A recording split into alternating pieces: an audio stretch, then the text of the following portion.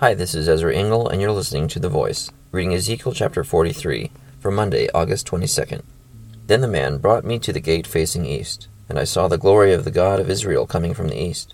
His voice was like the roar of rushing waters, and the land was radiant with his glory.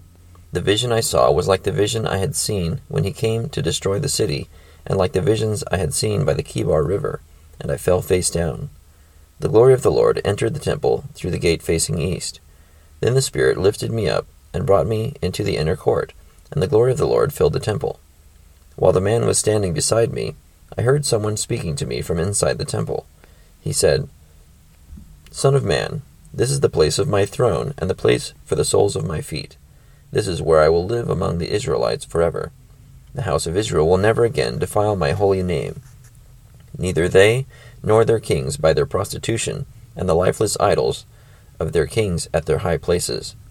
When they placed their threshold next to my threshold, and their doorposts beside my doorposts, with only a wall between me and them, they defiled my holy name by their detestable practices. So I destroyed them in my anger. Now let them put away from me their prostitution and the lifeless idols of their kings, and I will live among them forever. Son of man, describe the temple to the people of Israel, that they may be ashamed of their sins. Let them consider the plan, and if they are ashamed of all they have done, make known to them the design of the temple, its arrangement, its exits and entrances, its whole design, and all its regulations and laws. Write these down before them, so that they may be faithful to its design and follow all its regulations. This is the law of the temple. All the surrounding area on top of the mountain will be most holy. Such is the law of the temple. These are the measurements of the altar in long cubits, that cubit being a cubit and a handbreadth. Its gutter is a cubit deep and a cubit wide, with a rim of one span around the edge.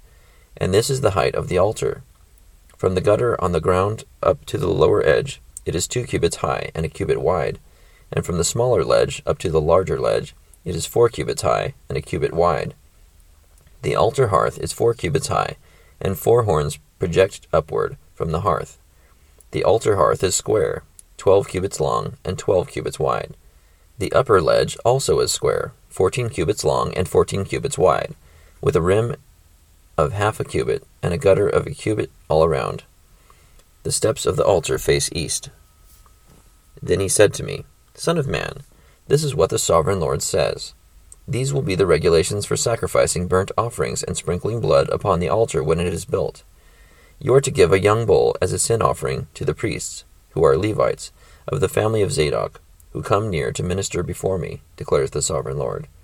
You are to take some of its blood, and put it on the 4 horns of the altar, and on the 4 corners of the upper ledge, and all around the rim, and so purify the altar, and make atonement for it.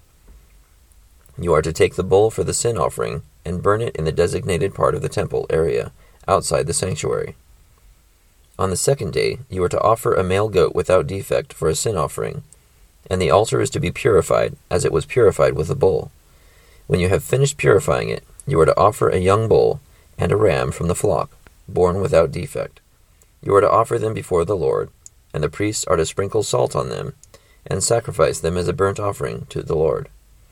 For 7 days, you are to provide a male goat daily for a sin offering. You are also to provide a young bull and a ram from the flock, both without defect.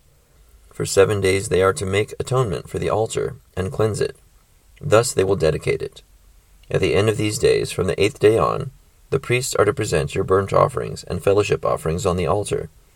Then I will accept you, declares the Sovereign Lord. Ezekiel chapter 43.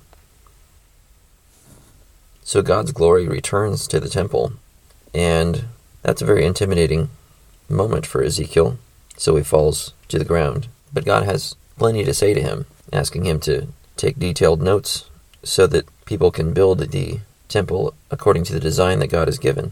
So God is the master designer of his own temple, and he wants people to pay attention to these details. Thank you for listening to The Voice.